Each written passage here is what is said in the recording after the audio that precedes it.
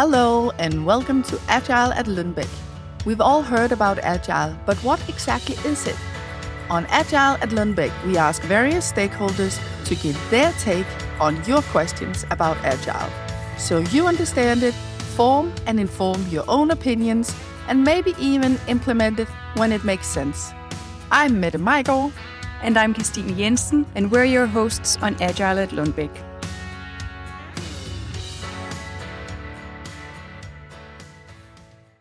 Welcome to this podcast. This podcast takes place in one of Lundbeck's affiliates, and we are in Canada this time. We have with us today Martine and Isabelle Provost.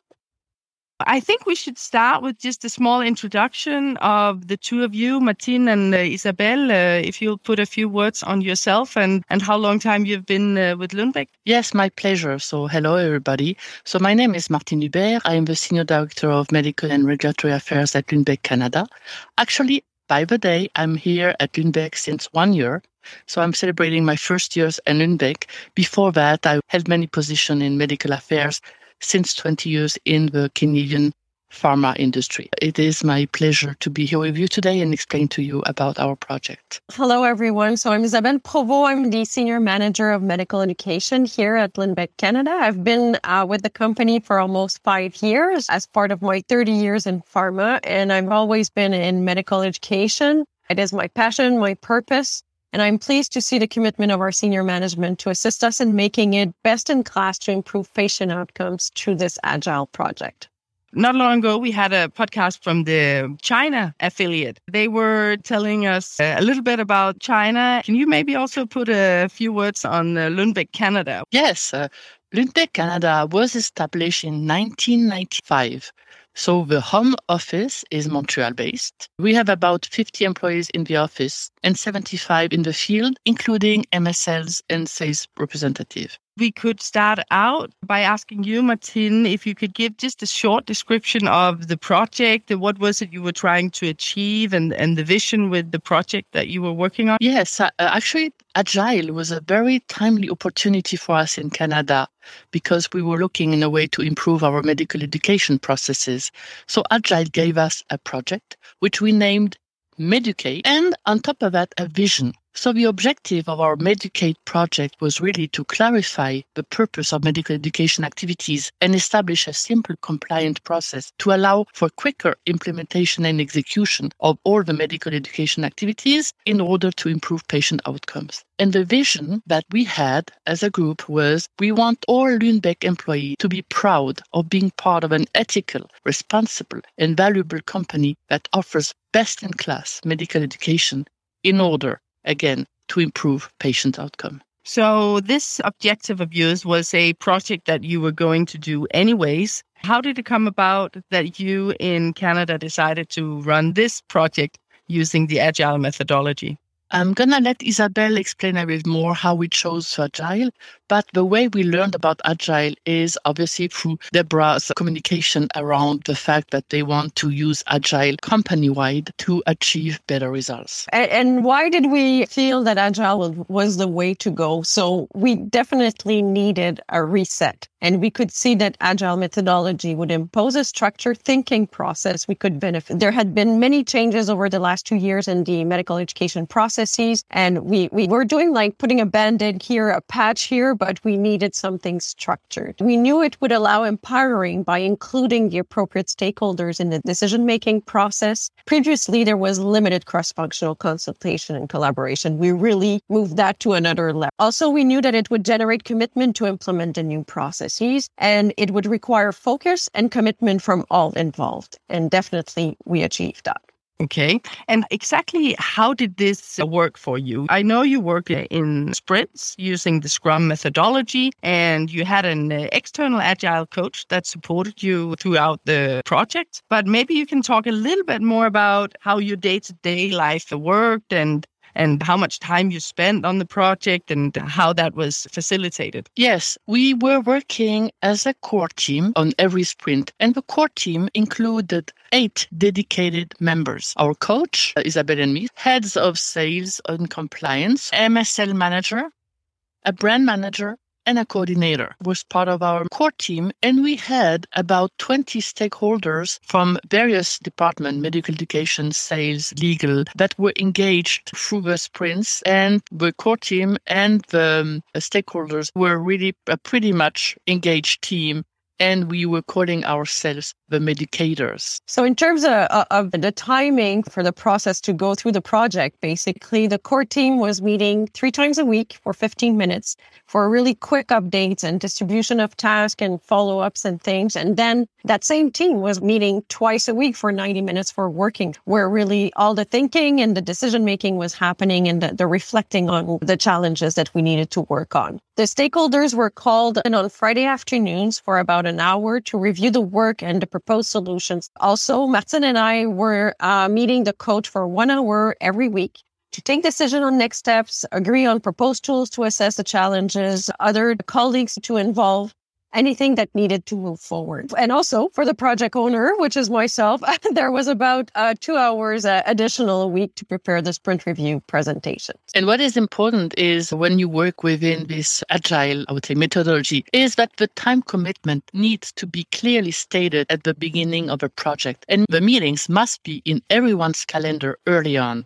Agile is a new methodology for most and entails a change in mindset, and it requires dedication and time. That's very clear. So was that easy to get that dedication in time and making sure that all the stakeholders were active during the reviews? Because it was quite a big number of people you had in that stakeholder group, 20 you mentioned just before. So was that relatively easy, and did people manage to allocate time? Obviously, it was not easy for sure. Through a lot of, I would say, networking and preparing and connecting individually sometimes with people, we convinced them of the cause and we rallied everybody around this project. And it was clearly something that not many people had resistance. Everybody was concerned about, will I have enough time to participate? But nobody had doubts about this is really something we need to do as a company.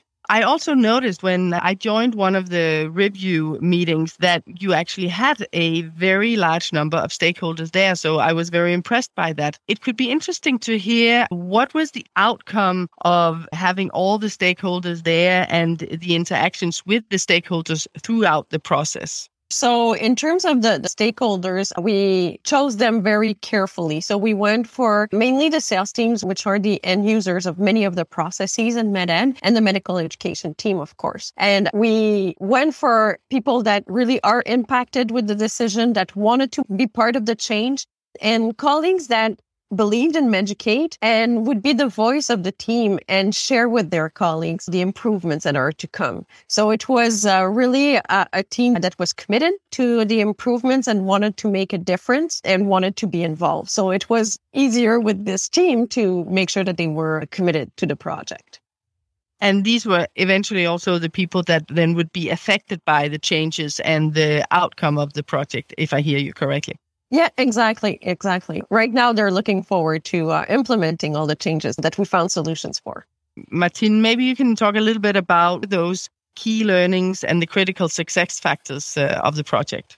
I have a list of key learnings and critical success factors. And it's not going to be in an order of importance. They are all important. First, I would mention that it was really critical to have a sustained frequency of a working session and sprint.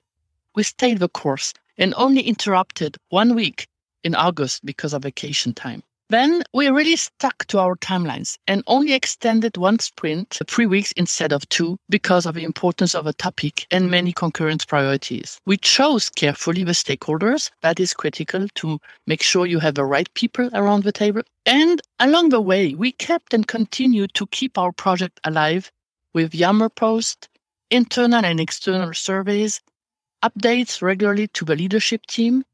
Another very important factor was having the right coach.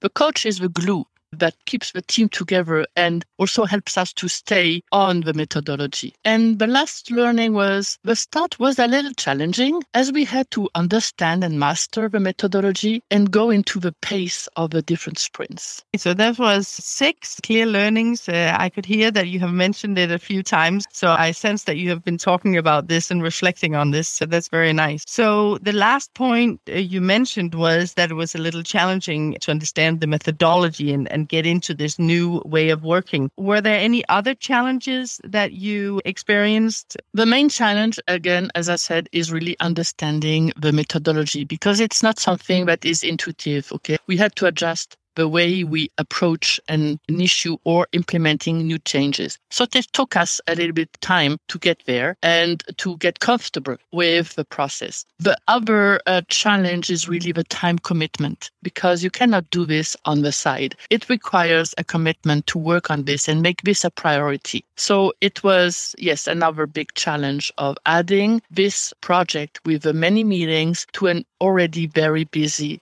calendar.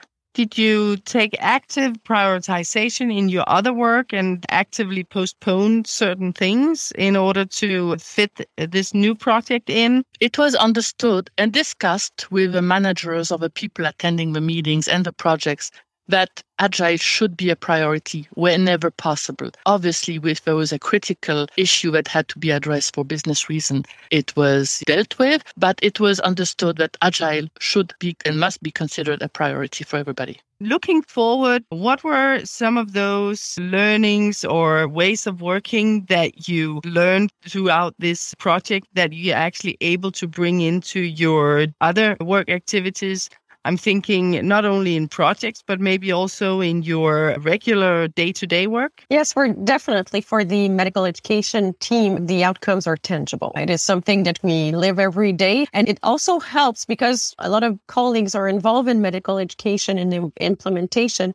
It helps to integrate the agile mindset within the Canadian affiliate. Do you also apply any of the activities, I'm thinking the daily stand-ups or having a backlog that you use in the team to create transparency? Yeah, actually, with the Med team now, we have some of the early morning meetings when required. And also we created a planner and a backlog into our team's group workspace. So we're using the tools also that we learned during the Medscape project. We saw the benefit of the tools, so why not leverage them after?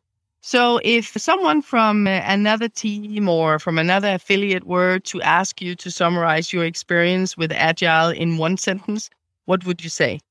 Personally, for me, it was an efficient, on-the-job, motivating learning experience that changed my way of thinking, of working, and of finding solutions. And for my part, I would comment that Agile, on top of being a very efficient way of solving or improving a situation, felt almost like a team-building activity. We learned together on how an effective project can make an impact now. That was very clear. Do you then have any good advice for other teams or affiliates that are interested in trying this Agile way of working, either in projects or just in the way they operate on a day-to-day basis?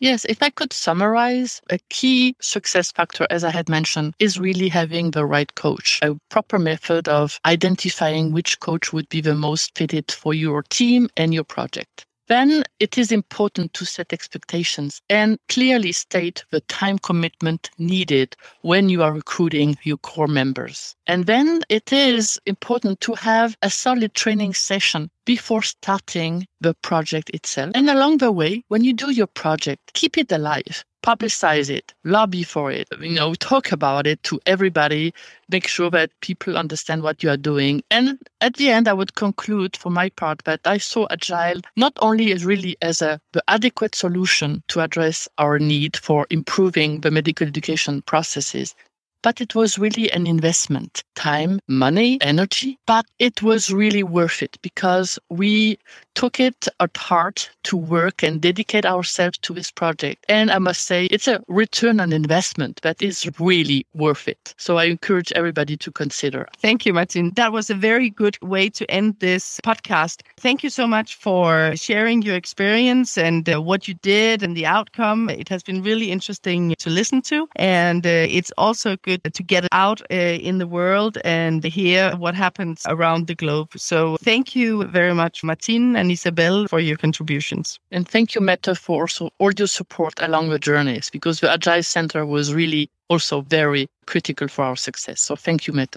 Thank you.